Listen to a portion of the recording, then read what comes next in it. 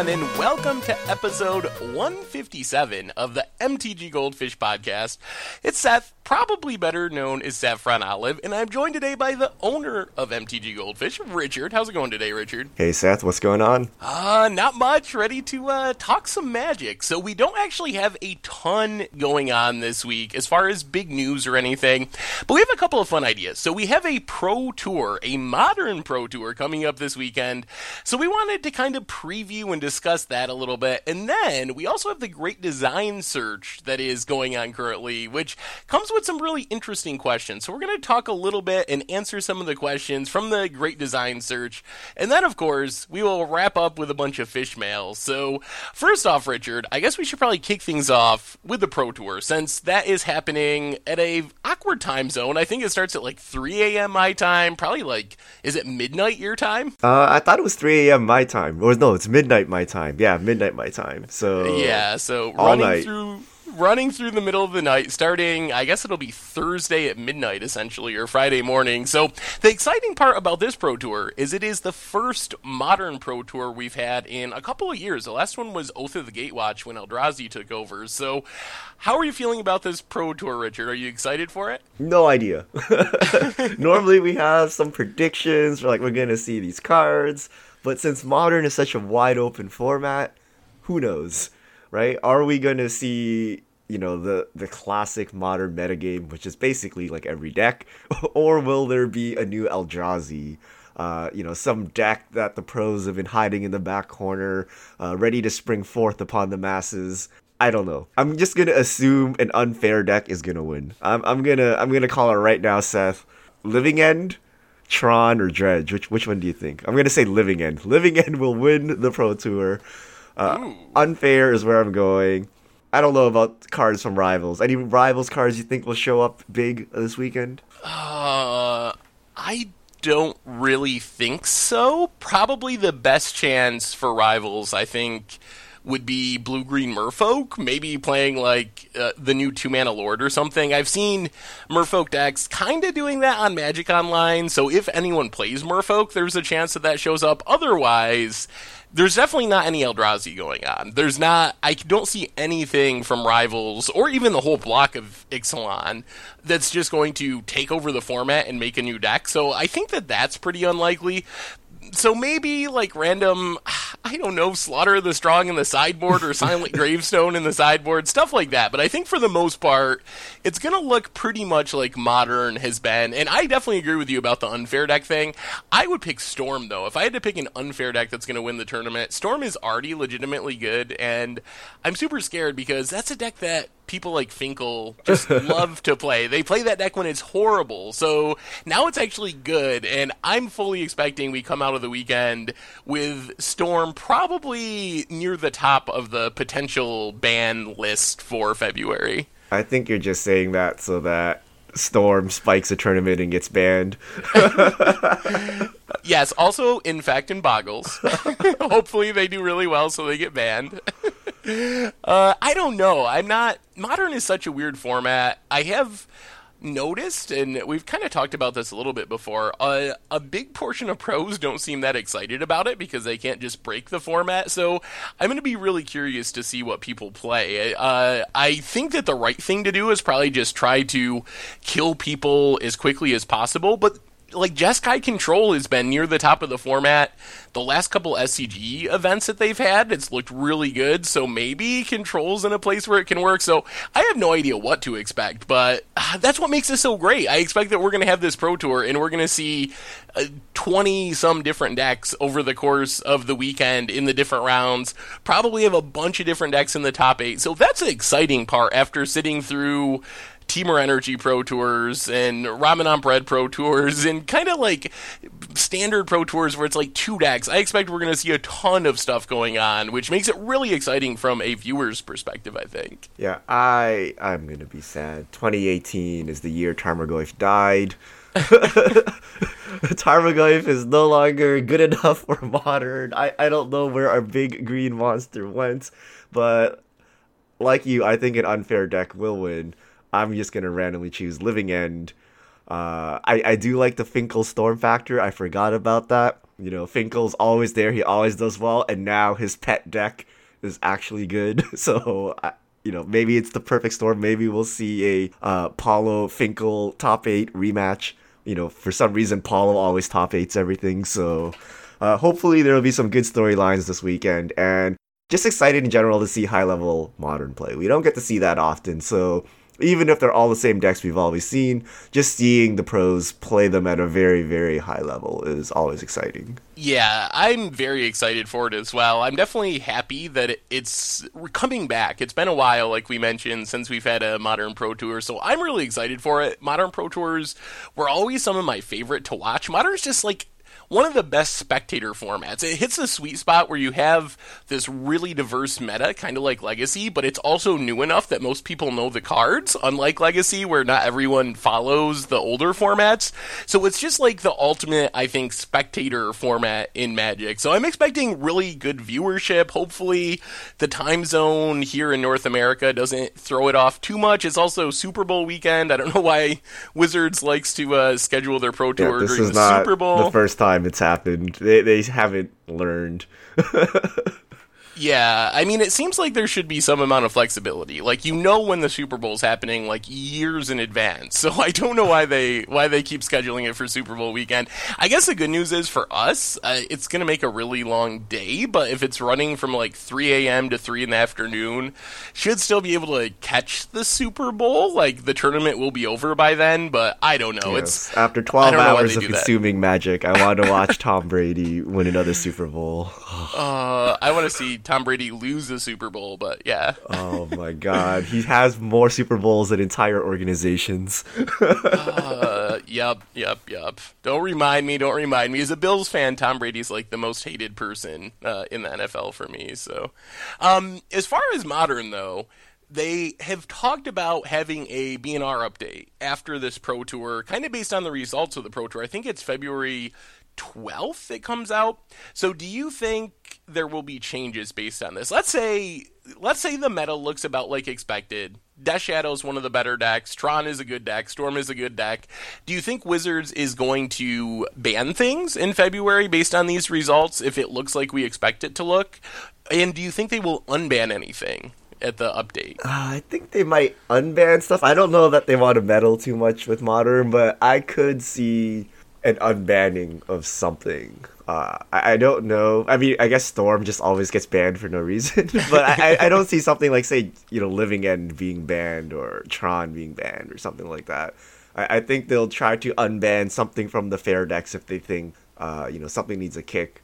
But I think they're going to take a hands-off approach with Modern. I'm wondering if maybe Bloodbraid is at the top of the list. You were talking about the sadness of Tarmogoyf kind of disappearing, and if there's no Jund or green-black mid-range decks that show up, maybe Wizards will take that as a sign that it's safe to give them a toy in Bloodbraid Elf. Like, do you think that would change things? Would Bloodbraid unbanning be enough to bring Jund and those style of kind of fair green-black mid-range decks back to prominence in the format? Or is it just Modern is too unfair that even with Bloodbraid it wouldn't be enough? Yeah, I think it's too unfair. I think it would do kind of the same thing that Stoneforge would do. It would kind of rearrange the mid-range decks, but having a hasty 4-drop doesn't help you when people are winning on turn 3. Like, it didn't help you disrupt your opponent or anything.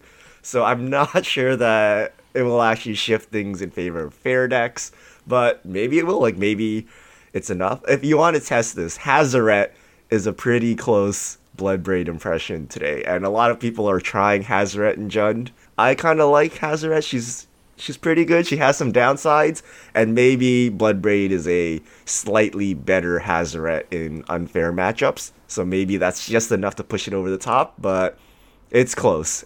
Maybe they just do it, but it's a can of worms, because if you unban this, then people will say, you know, why not Stoneforge Mystic? You know, why not these other cards? So I don't know, but that could be that would be in the realm of possibility. I wouldn't be so surprised if they unbanned Bloodbraid Elf. So give me your prediction of, I know you predicted Living End is kind of like the deck that wins or performs really well. Give me a under the radar prediction for a deck. Is there anything that you think is going to surprise us as far as decks are concerned? I don't know. Maybe Soul Sister. I don't know. Maybe some tier, because any tier 2 deck in Modern can win. So I think any deck in the top 20 decks of Modern can win, right? You get the right matchups, you get a good top deck, and you're in. But I do think it'll be an unfair deck, though. If it's a fair deck, they gotta get the really lucky breaks. Like, you play Abzan, and the entire tournament you're matched up against Jund, right? Yeah. And you just somehow dodged all the unfair decks, and then you make it to the top 8, get a lucky draw, and win. I think I'm going to say the graveyard base decks, not Dredge, but like we actually played mono red Hollow One on Budget Magic, but there's like black red Hollow One, and those decks are really explosive. They definitely fall into the unfair deck camp, and I think they're a little bit below the radar right now.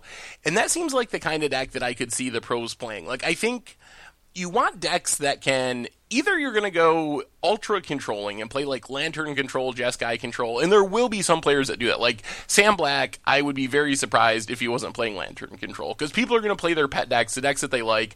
But I think if you don't have a deck like that that's really associated with you, like Finklewood Storm, I think your goal is to kill people as quickly and as unfairly as possible, and I think the Hollow One decks do a really good job of that. I'm also holding out hope that we see some prison strategies, kind of like Free Win Red. They've been popping up here and there. You mentioned Hazoret. That's actually been a big addition to those strategies. It's a really resilient, good threat. You're already trying to get empty-handed for your ensnaring bridges, and that sounds like a non-bow, but being able to discard your cards to Hazoret to deal damage is really nice. So I'm holding out hope for that. As far as the other question is kind of rivals, so give me an over-under. Will we see one Rivals of Ixalan card on camera at this Pro Tour? More or less than one, Richard?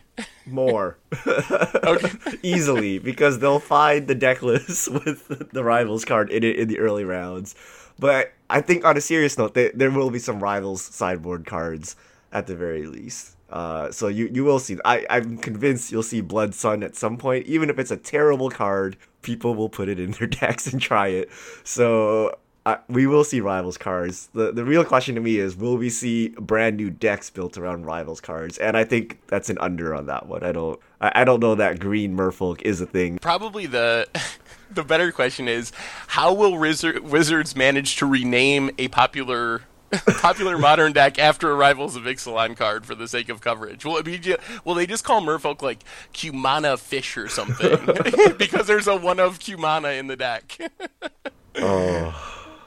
So, do you think there's a chance, discounting Rivals, that we see something entirely new? Like, if you look down the Modern metagame page, there are a ton of known decks. So many decks in the format. Is there any chance we see, like, remember when Amulet Bloom suddenly became this thing and we saw this kind of brand new deck in the format, and then we had a time when people were using As Foretold with the split cards to do some crazy stuff? Is there any chance we see something that is just not even on the Modern radar at all?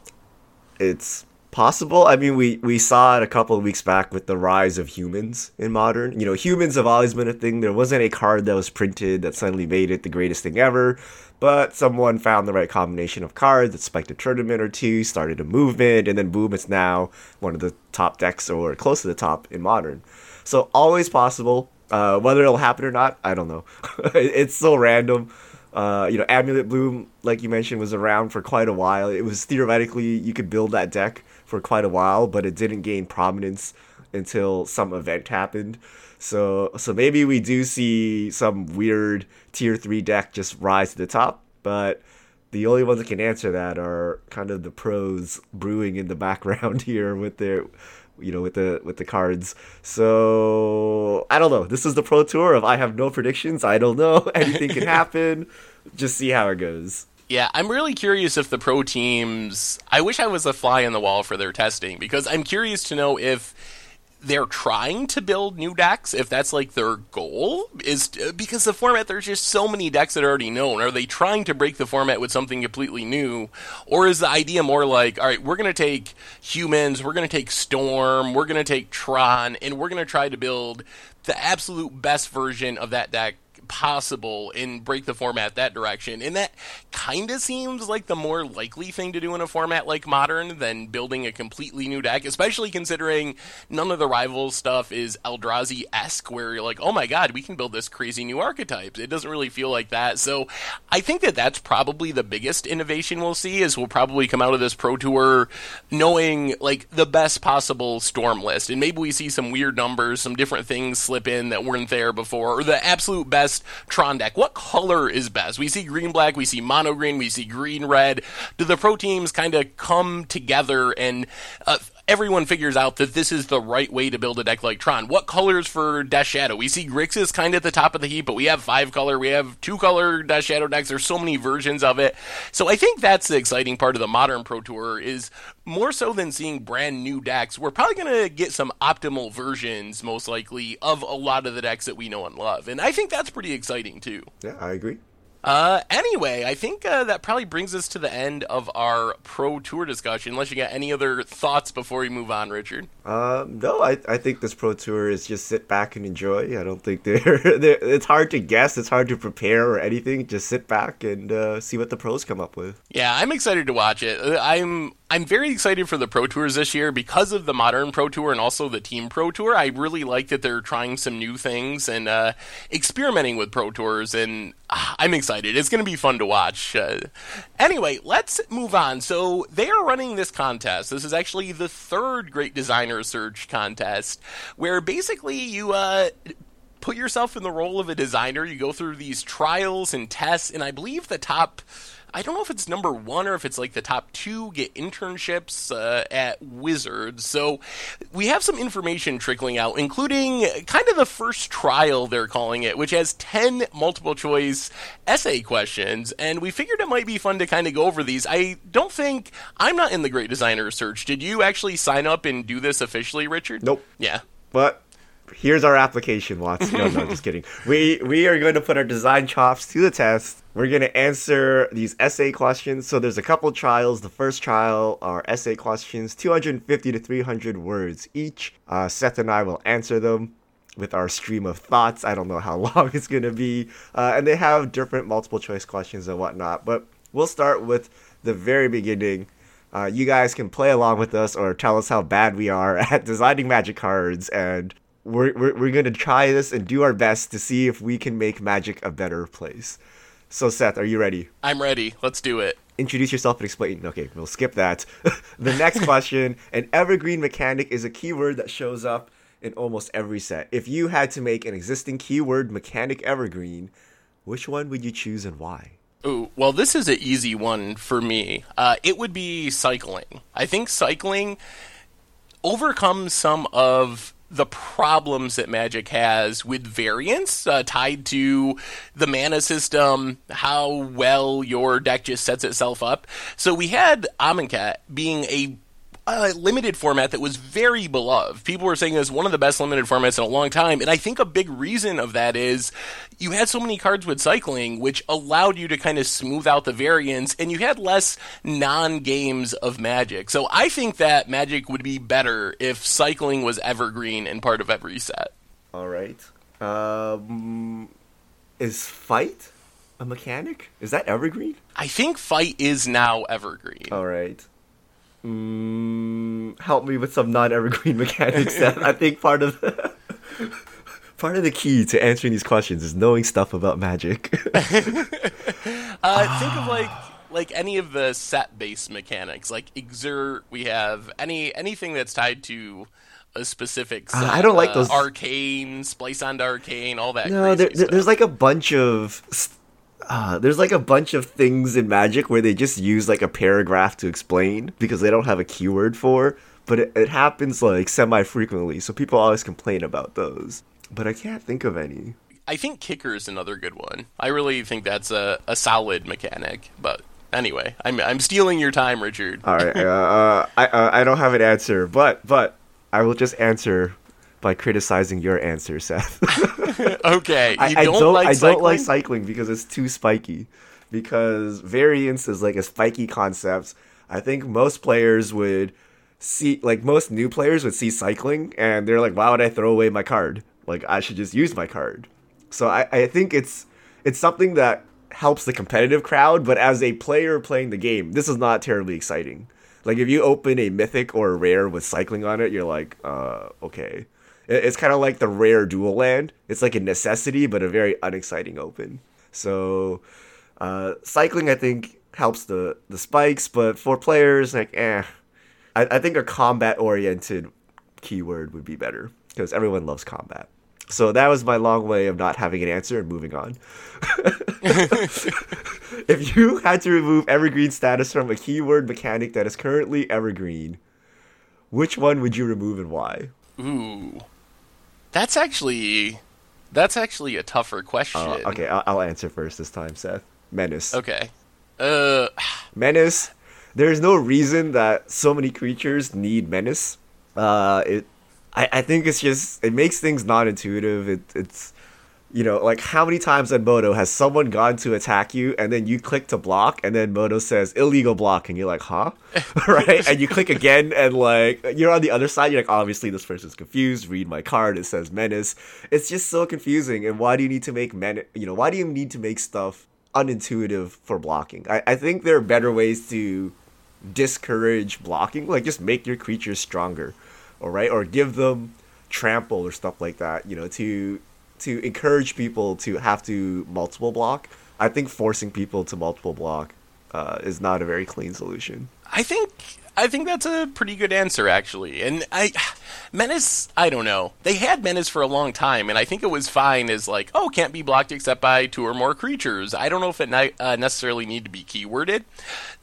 You gave me a couple minutes to think about it while you were answering, and I definitely know my answer now. And the answer is 100%, no doubt about it, Hexproof. Hexproof is just a horrible, horrible evergreen mechanic. I hate Hexproof. It is everything you don't want. It is the equivalent of energy. Why energy was so horrible, because you couldn't interact with it.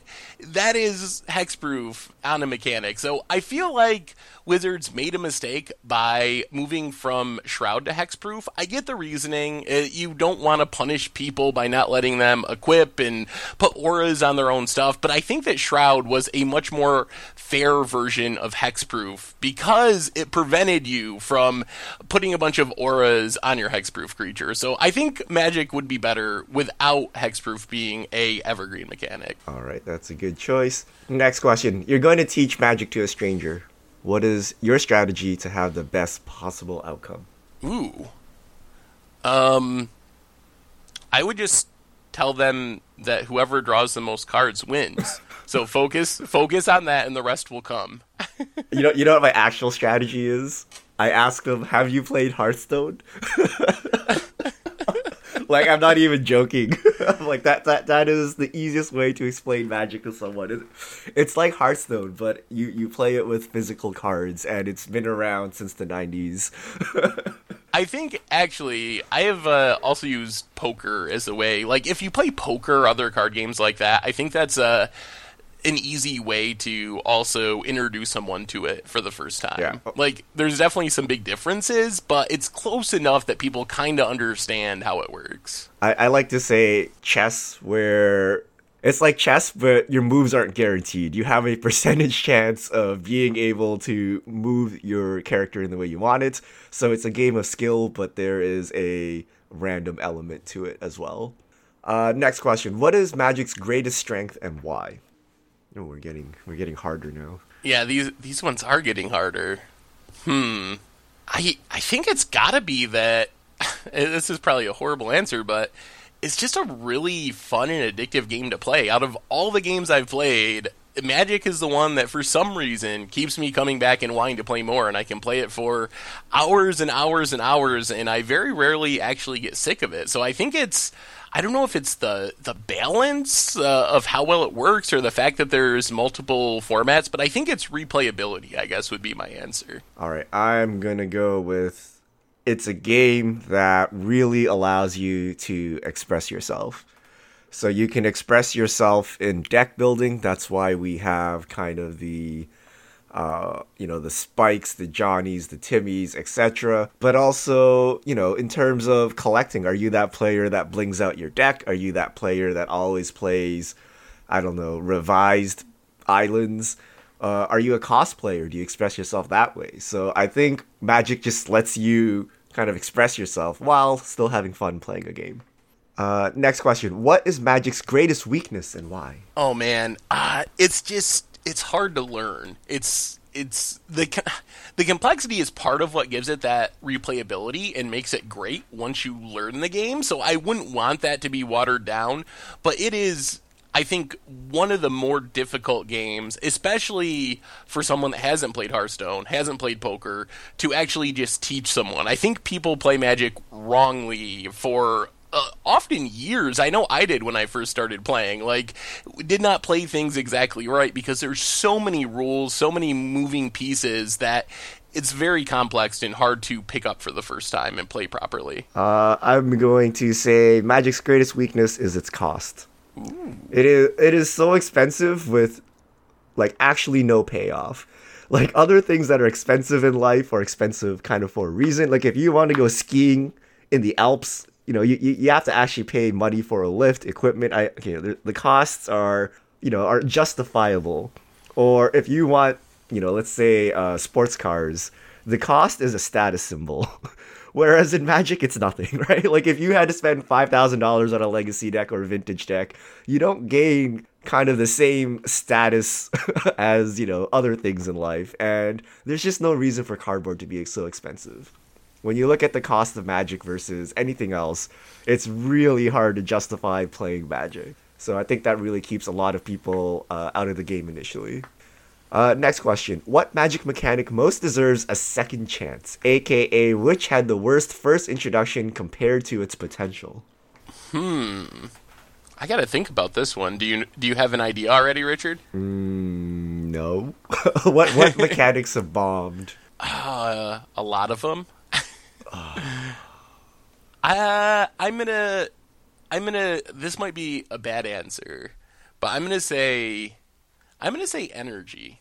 I think that I know it's very modern, and that might be kind of cheating, but I think energy had potential to be a really cool mechanic. The idea of having this additional resource system, but it did not work out the way that it could have worked out. I think that it needed to have ways of interacting with it, and it also probably needed to be toned down a bit. But I feel like energy could be done right, but the initial introduction was so bad, and it messed it up to such a great extent that I'm not sure Wizards can ever print energy cards again for fear of breaking stuff with these old cards that were pushed so hard in a format like Modern, or if they develop a Frontier-like format. So I'm going to say energy, even though I might be cheating a little bit. All right, I don't think this is a good answer, but it's the only answer I can come up with.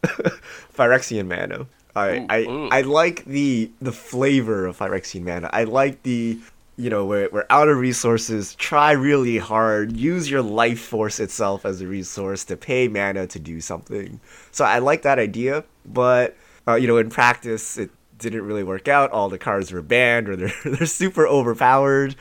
And I don't know if you can balance that by just increasing mana costs. So that's why I don't know if it's actually a good answer. But I do like the flavor and idea of Phyrexian Mana. And I hope they bring that back somehow. It's kind of similar to your answer in that we're using another resource directly here. In this case, your life instead of energy.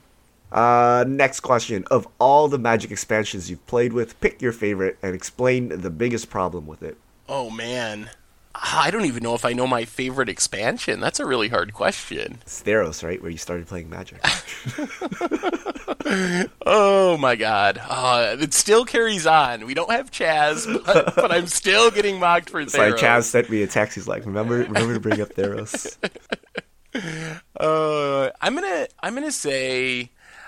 I'm gonna say original Mirrodin, because that was actually the first set. I didn't start in Mirrodin, but that was the card pool I had when I first started playing with Magic, was a big collection that one of my friends had that was primarily cards from Mirrodin block. So I think that I guess nostalgically, I would choose that as my favorite mechanic, or favorite set rather. As far as the biggest problem, it's probably got to be the affinity mechanic. I think that it didn't impact me because I was playing casually and just putting charge counters on things, and it was fun and I enjoyed it. But I think that that Affinity kind of ruined Mirrodin for a lot of people, and since I wasn't playing tournament Magic or on Magic Online at that point, it didn't ruin it for me, so I don't have these negative connotations, but I feel like that was definitely the biggest mistake of the set, as far as kind of from a more meta perspective. All right. My favorite expansion is Innistrad. Standard was pretty good. Limited was pretty good. So I think we have to actually criticize the block itself. I think the biggest problem is double face cards. The flavor was absolutely awesome, but mechanically, it has created so many problems in the paper world. Drafting changed. You have to reveal your double face card. That's super awkward. You can't play without sleeves. You need to use checklists. The checklists themselves look ugly. You say you open this foil. What's an original flip card? I'm thinking Huntmaster, but that was actually Dark Ascension. Reckless Waif. Garruk. You open a foil Garruk, and you can't even put it in your deck. You got to put this like crappy checklist card in. It's like super awkward. And then of course you have the sleeves issue. You've doomed so many of sleeve manufacturers because their sleeves are not opaque. So mechanically, there were all kinds of problems with double face cards. If you just had to do this digitally, though, it would have been totally awesome. But I think the biggest problem here was just how they designed double face cards in the physical world. Next question. Of all the Magic expansions that you've played with, pick your least favorite and explain the best part about it. Ooh. Well, I'm going to go with Avacyn Restored as my least favorite expansion. But the best part of Avacyn Restored was the Miracle mechanic. I think Miracle mechanic added a really cool, yes, it's high variance, and normally I don't like high variance things, but it was just such an exciting mechanic that led to great moments. We had a Miracle deck win the Block Pro Tour associated with the set. We had the infamous Bonfire of the Damned at Worlds with Kibler and LSV. So I feel like that mechanic was super exciting, even though the set itself, mostly because it was so miserable for Limited, just so bad for Limited, is my least favorite. Battle for Zendikar? Maybe? Ooh. Allies, vote for Allies. That's the best part? That's the worst part. That's the worst part about it. Oh, yeah. I think Battle for Zendikar had so many expectations. It failed to live up to it. It was an underpowered block. The only good thing out of it, in terms of playability and standard, was Gideon. But what was my favorite part of it? Maybe Eldrazi processing? Does that count? Was that Oath or Battle? I think that was actually Oath. But... Right, we'll say Oath. We'll say Block. But I actually really liked the processing. It was super flavorful. This is kind of the first time you got to interact with the Exile Zone, but it's okay because Eldrazi are these weird creatures that do weird things we don't understand, and I really like the processor and exiling mechanics from that set, even though the rest of the set or rest of the block was kind of meh, and most people would rather not remember it. That's a good answer. I can't believe they messed up Battle for Zendikar so badly. Are you ready for Return to Dominaria, Seth? Oh, they're going to nail it. I have faith. All right, last question for first trial. You have the ability to change one thing about Magic. What do you change and why? Ooh, boy. I think... Do you know your answer? Yes, I know my answer. Well, go ahead, because I'm not 100% sure. Price. I knew you were going to say that. 100% price. It is such a great game, but no one will play it. Because you just cannot... as a friend, I cannot justify to someone else, hey, do you want to waste all your money playing with pieces of cardboard? You just cannot justify it. The one thing that could save this all is Arena. If it was somehow actually free to play, reasonably, then people can play Magic without dropping a couple $100 for no reason. So price, I think, is the biggest barrier to getting your friends to join in with you and play Magic. I'm going to say that the biggest thing I would change would be the digital presence of the game. I feel like Wizards has nailed it with the paper card game, but I'm not sure if being the greatest CCG, TCG, whatever in the paper world is going to be enough 5 or 10 years from now with how gaming and all this stuff is changing. So I'm afraid that if Wizards doesn't figure it out as far as having a really decent digital product, that even though the game is so good, it could end up getting left behind because of how just the world and the market is changing with technology and everything going digital. All right, well said. So that wraps up the first trial of the Great Designer Search. Seth, do you think we'll get hired? Do you think we'll make the first cut? Or seems unlikely. I think we would be some of the first people voted off. F minus. Yes. That's why we just talk nonsense on a podcast and are not actually Magic designers.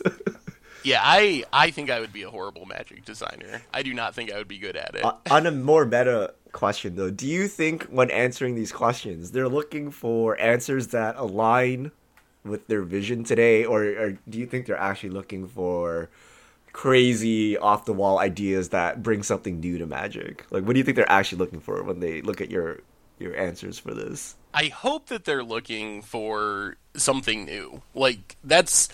I think that's what they're looking for, and that's what I hope they're looking for. I don't think they necessarily just want people that spew out what everyone has been saying about the greatest strengths and weaknesses and so forth. So that would be my guess, is they're looking for someone that has a unique perspective on these issues.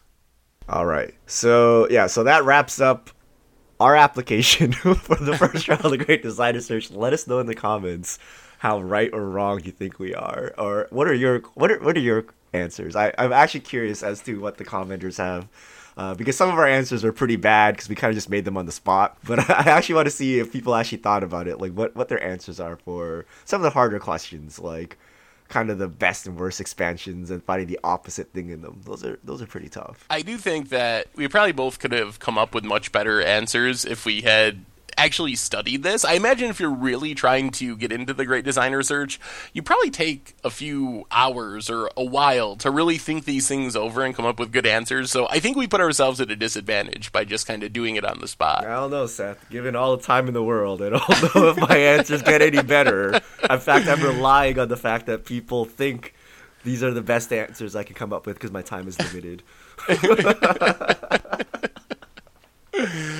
Oh, wow. All right, let us move on to fish mail. If you have any questions, send them to @MTGGoldfish on Twitter with the hashtag MTGFishmail, and we'll get to your questions on air. All right, first question.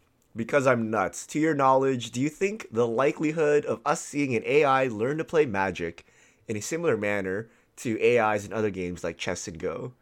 Additionally, with such a deep card pool, has there ever been an attempt to build the scientifically best deck? I don't know if there's been a scientific attempt at that. I know if you read some of Frank Carson's stuff, he's done some really cool math stuff with figuring out things related to that, but I think there's too much variance in Magic to really have an AI learn it or to build a best deck that way. That's my take, at least. Yeah. What do you think, Richard? Is that possible? I thought someone was doing it, because I remember, so they do have people working on StarCraft, and I thought they said they're working on either Hearthstone or Magic next. I don't remember which, but I remember it was a TCG. So I believe someone out there is doing it. The problem with this is there's like no money in this, so you got to find someone who's interested in doing this research, and they happen to be a Magic player as well, and they choose Magic. And if I had to guess, they would choose Hearthstone, because Hearthstone is more popular. It's a pretty similar area, and it's just easier to explain to other people. So I would guess Hearthstone would get the treatment before Magic, but I think it is in the realm of possibility. Next question, Slade Archer. Do you think they could print a monocolor partner for a commander that had no abilities, but could partner with any other commander? Pretty much just add one color to any commander deck. Ooh. Yeah. I guess that would be kind of safe. I don't know. Yeah, I think that would be fine. I don't like that at all. I mean, if you're just gonna randomly add colors, like you can just play a 5-color commander.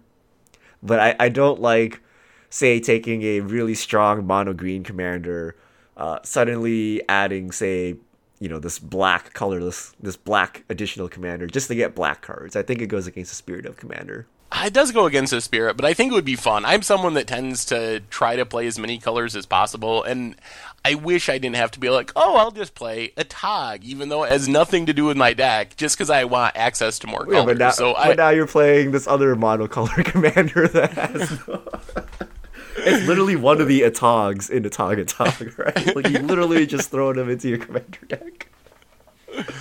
Yeah. Progenitus or Atog. That is your choice, Seth. Always a Tog. Fiddler the Drum, my LGS is selling very low quality proxies, marked as fake on the backside, for $2. I don't want to get them in trouble with WotC, but other customers have already advised them that this is a really bad idea. What would you do? Oh, geez. Well, I'm pretty sure that is illegal. Based on my understanding of proxying is okay. So I think them making those proxies are probably fine, especially since they say fake and etc. But I think that selling them is definitely crossing the line. And I've never dealt with this situation with the LGS, but I have definitely had situations like with Craigslist where I'm looking for collections and stuff and see people that are doing that. And I have actually reported a couple of them to Wizards because in those situations the proxies did not clearly say fake on them, and it would be easy for them to get into the card pool, and people even if the first person sold them as a proxy, down the line someone trying to pass them off as real cards. So I don't know, that's a tough situation because it's hard to get your LGS in trouble, but at the same time they definitely should not be doing that. Yeah, I think they're not allowed to do that. I would tell them, and if they don't do anything about it, just report them to WotC. Because if it is okay, WotC will look at it and be like, oh, it's okay, don't worry about it, so no harm, no foul. But if it's not okay, then they'll take action against the store.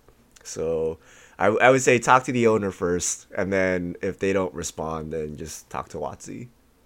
Next question, Alden4610. With Modern not requiring new product purchases, do you think Wizards will phase it out and only support Legacy and Standard to drive sales? Does Wizards view Modern as game killing? I think that Legacy is even worse for selling cards than Modern is, because I think it's the percentage of cards from Standard sets that break into Legacy is definitely a lot lower than break into Modern, even though it's not high in either case. So I don't know. I think if anything, we've seen the opposite recently, where Wizards has increased support for Modern, and I don't know if it's because they feel like their master sets makes it worthwhile, but I feel like in the long term, what I fully expect will happen is Wizards will make new Modern, be it Frontier or something similar, and that will give them the ability to reprint cards for a few more years, and then, assuming everything keeps going well, there'll probably be new Modern another 10 years after that, which gives them a whole bunch more reprints to do. So I feel like while theoretically Modern is a non-rotating / eternal format, I feel like the support it gets from Wizards actually has an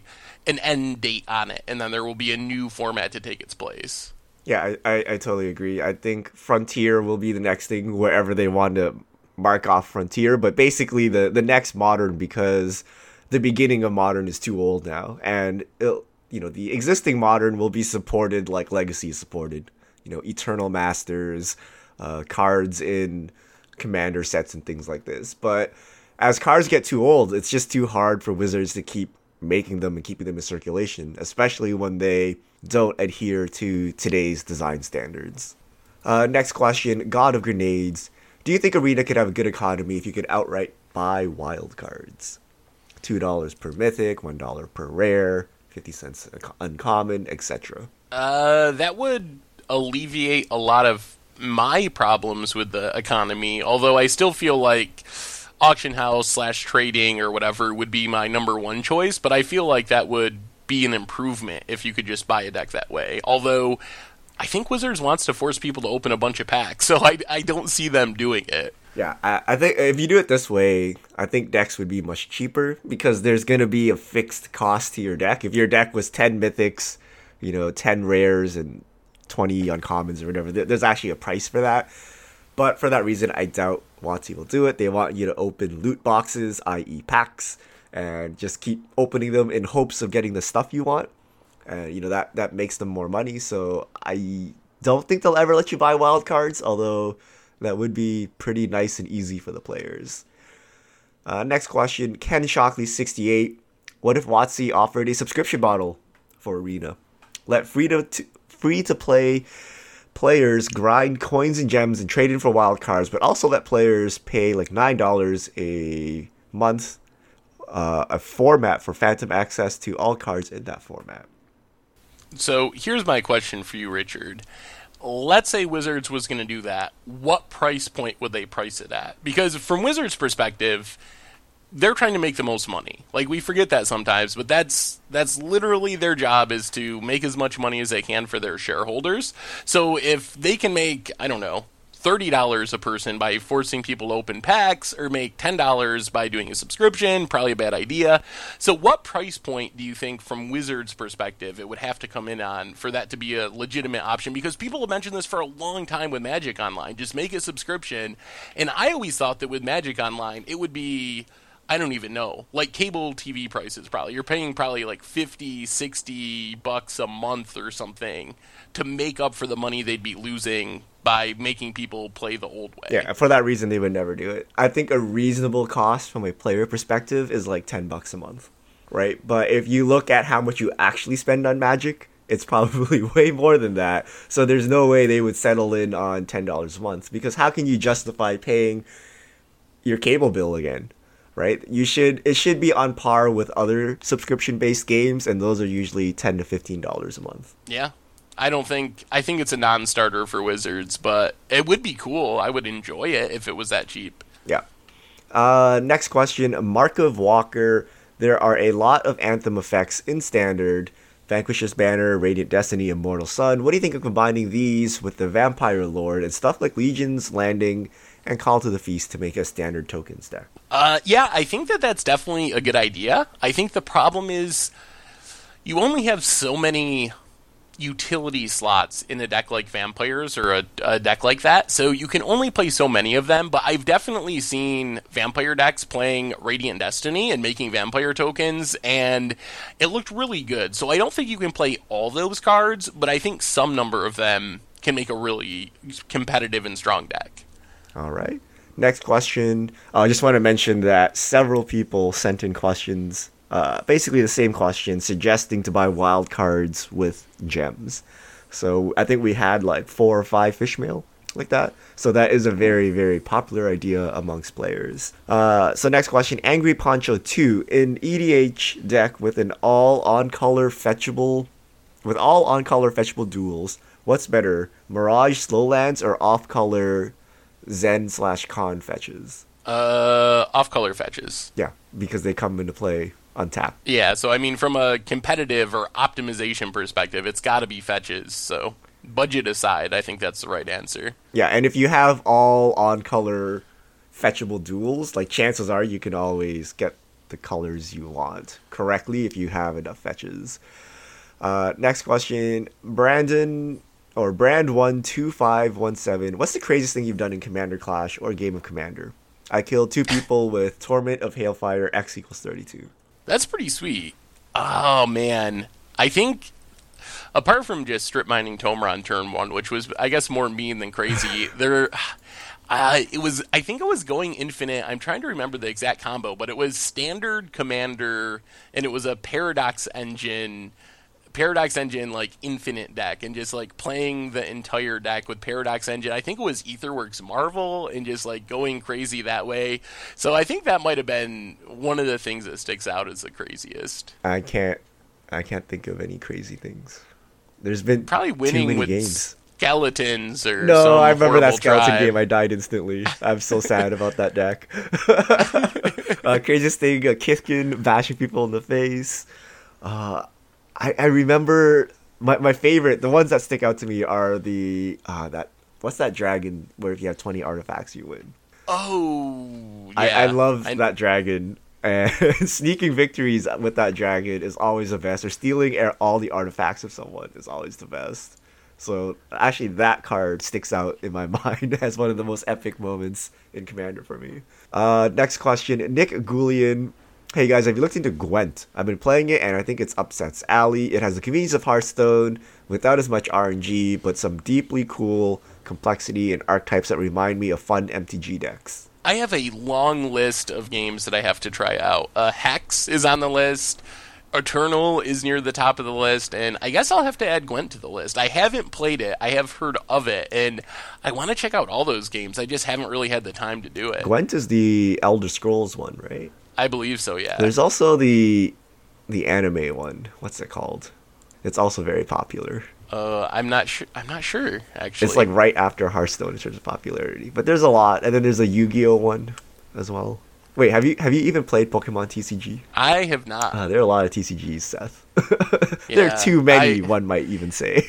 I've always thought maybe I'll have to do it if I actually get the time. But I've always wanted to do like a video series that tested out all those games and kind of compared them to Magic. I thought that would be fun. All right, Seth. When Arena comes and kills the economy, and you can no longer feed your children with tickets, we'll do some Pokemon. All right. Adopt MTG tokens. Do you guys think Arena could come up with a popular format where decks are 40 cards with 2-card limits? No. Isn't that Hearthstone? I think that is Hearthstone, basically, except also one of Mythics in Hearthstone. I don't think that... I think that's too much of a change. I don't think people would like it. I think that Arena has to be real Magic to have any chance of succeeding, and I feel like that is too much away from real Magic. I kind of like the idea. I like a format where you can sit down and play quickly, because sitting down and preparing for a 2-hour match of Magic is not cool. Like, I wish there was a way to sit down for 10 minutes and be guaranteed to complete some Magic activity. So having a one-match format with smaller decks or less variants or whatever to actually let you sit down and complete a game in a short period of time might be cool. Ooh, how about you just each get a deck, and then you flip over the top card, and whoever has the highest converted mana cost wins. Magic war. Yeah. It would be so quick. Okay, my deck has one Emrakul. Next question. Brother Vance IRL. What's the best way to obtain Magic Artist prints and proofs? I've actually been wondering about this, because I've been trying to kind of like set up my office/recording area, and I've wanted to get some prints. The only way I've really found is through the artists' websites. Also keep an eye out for Kickstarters they occasionally have that are good ways of getting them, but that's all I've really found is websites/random Kickstarters as far as getting prints. Yeah. Grand Prix is another option if you're near a Grand Prix and the artist is going there, but usually you just Google the artist's name. Then you go to their website and they usually have it, or you Google their name, Kickstarter, or you Google their name, DeviantArt or ArtStation or whatever. And hopefully you can find it. And worst comes to worst, you can try to find them on Twitter and track them down if they don't have a store. Next question, Narafenar. Hey Seth, can you think of any cards that never won it against the odds poll that you're looking forward to do someday? Oh man, off the top of my head, no. Actually, I feel like I can't think of anything that I've been like, oh man, I really hope this wins, and it's never won. But I'm sure it's out there. I just can't think of it off the top of my head. That's one of the weird things about Against Odds is we're on like episode almost 125 now, so we've hit a lot of like the you win the game cards and stuff like that. So that's I think it's kind of cool in some ways. Like in some ways it's challenging because we've hit a lot of the low hanging Against Odds fruit. On the other hand, it's leading to some cool stuff because you got to really kind of dig deep to find cool Against Odd cards, and I think sometimes that actually leads to better episodes. All right, I'll put one on the list. Tarmogoyf in Modern. Is that it's against odds? Against the odds time. You're like match 1, living end. Scoop them up. 0-2. Match 2, yep. Tron. Scoop them up. 0-4.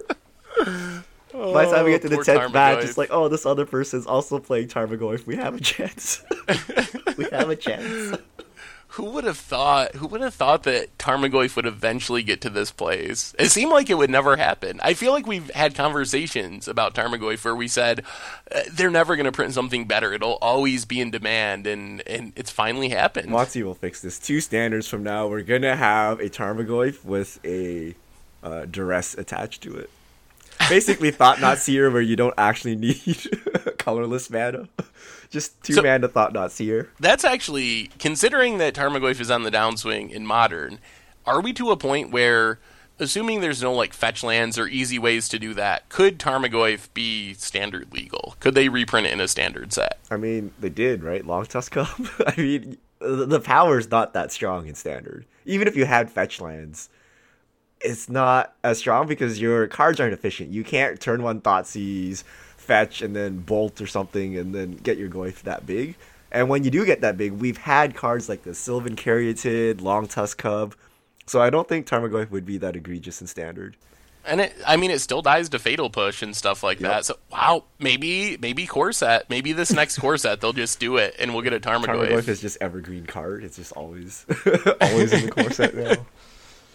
Yeah, it's like the duress of green creatures. Yeah, I mean we're already at 2 mana 3/3s. A 2 mana 4/4 is not that unreasonable.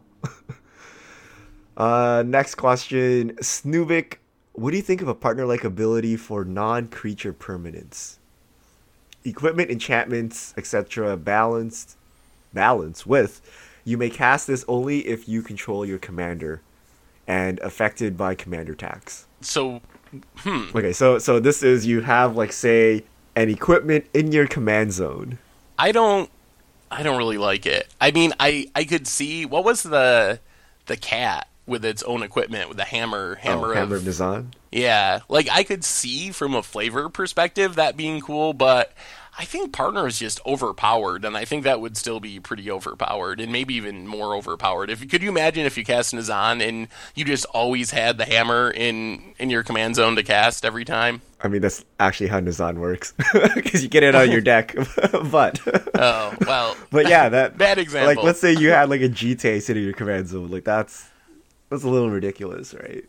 I think if you wanted that thing, it would have to be like Nizan, where you include the card in your 99, and when you cast your commander, it just fetches it up and puts it into play. Yeah, that's probably fine. Basically like a Stoneforge Mystic or something. But just having the ability to cast random stuff out of your command zone. That's basically a free card. That's basically the hero power in Hearthstone. Man, we're all over Hearthstone today. Taskmaster 1995. Rough Drafts is probably my favorite piece of content produced by Goldfish. It doesn't happen terribly often. Do you recommend any other channels for fun draft gameplay? Also, does Richard draft much? Ooh, do you draft much, Richard? Nope. I used to draft a lot when I actually tried to be good at Magic during my spiky days, but now it's just like so hard. So I don't do it. It's too difficult. As far as fun drafts, I think LSV is one of my favorites, actually. I know there's also tons of limited streamers, but off the top of my head, I can't really think of one to mention. But probably, as far as limited content that I watch, LSV is at the top of the list, because it's very good and it's entertaining. All right. Quincy Quayle, what do you guys think of the professor's predictions for Dominaria? What are your guys' predictions? Ooh, I actually did not watch that video. I saw that it existed, but I did not see it. So I'm actually not sure what Professor's predictions are. Yeah, I did not see it either. Good reprints, classic reprints, Lightning Bolt, Bird of Paradise, stuff like that. That's my big prediction. Karn Planeswalker, Teferi Planeswalker. That's cheating. Wait, cheating. Someone said Teferi's not a Planeswalker anymore. He's coming back as a Planeswalker. Maybe he kills Gideon or something and takes a spark. Ooh. Maybe it's like a dark time in the world of Magic. Because like Venser died originally to give Karn a spark or something. Someone died, and then Karn got a spark back. Yeah, and I miss Venser. I love Venser. That's my favorite Planeswalker. I hope Venser comes back in Dominaria. Venser is like super dead, Seth. Super dead. Yeah. 11 Vicious. I saw an SCG open June 8th, and the format is no bandless modern. What are the odds this BNR announcement they unbanned everything for a brief time period? 0. They just Modern would be incredibly broken if they just unbanned everything. But it is really cool. They announced SCGCon, I think it's called, which includes a no ban list Modern Classic, also a Pauper Classic for the first time. So it sounds like a really fun weekend, and I think it's in Virginia, which isn't that far away from me compared to some tournaments. So I don't know. That is appealing to me to go play no ban list Modern. I think that would be really fun. Are you telling me SCGCon is going to be better than HasCon? Seems It possible. already sounds a lot better.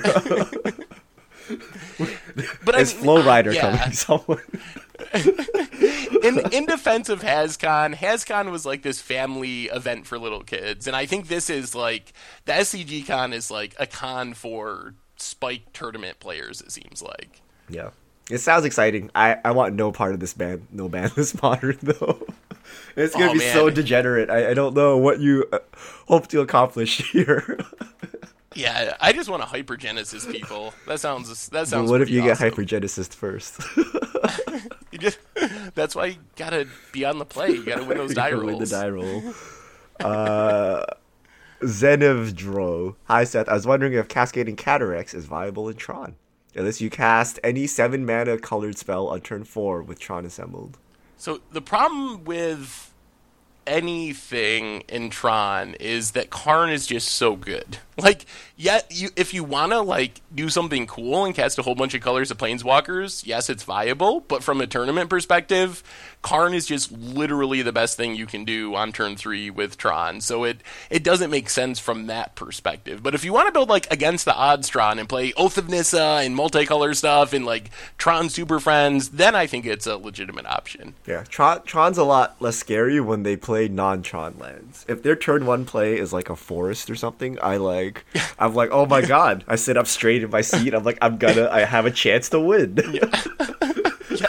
But if so it's like sad, a but it's mine, true. it's like clearly they're gonna like tower and top deck power plant and stuff, right? Yeah, you do. You breathe a huge sigh of relief whenever they play any non-Tron land. They're like, oh my god, I got a chance now. It's happening. It's happening. Next question. Desi no Hey. Which commander card would you rather see made Modern legal? Baleful Strix, Containment Priest, Unexpectedly Absence, Flusterstorm, Chaos Warp, or Kaya? From a fun perspective, Baleful Strix, because that's one of my favorite cards. That's your fun From card? Yeah, it draws a card, Panharmonicons. But from a competitive perspective, I think Flusterstorm would actually be a nice safety valve type counter spell to have in the format, like a souped up Spell Pierce, like a better Spell Pierce that was good against Storm. What's Unexpectedly Absent? That's like 2 or 3 to tuck. How much mana is it? Two to tuck, 2 and X, so you can put it on top for 2. I think Baleful Strix, even though that's very unexciting. Flusterstorm is just really annoying. I don't like Flusterstorm.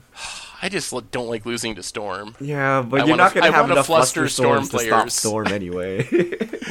You'll have like one in your sideboard. You still have to counter the ritual. Yeah, that's true. That's true. And plus, it's miserable on Magic Online to try to stack the triggers. It's close to impossible. It might be the worst card to play on One Magic misclick Online, actually. and it's over. Yep. Jatch 25. Much like you guys say, Bloodbraid Belf was banned for the sins of Deathrite Shaman. Do you think Marvel, and to a lesser extent Emrakul, would have stuck around had Attune and Rogue Refiner been banned? Love you guys. No. I think that energy in general was a problem, but I still think that those cards would have been probably too good, especially with each other. Yeah, I think Emrakul... I mean, we saw people just playing Emrakul without Marvel, right? Like, Delirium decks just played Emrakul and just won. So, I think definitely Emrakul deserved it. Marvel was still too good. I mean, I guess you could just neuter every other energy card so bad that you cannot reasonably get Marvel online. But I don't know that that's saying that Marvel is fair. So, I think the cards are too strong in this case. I don't think it's Attune and Rogue. Fault that these cards got banned to begin with. Alright, last question. Vig SS, what is your favorite underrated card from Rivals of Ixalan? Oh boy.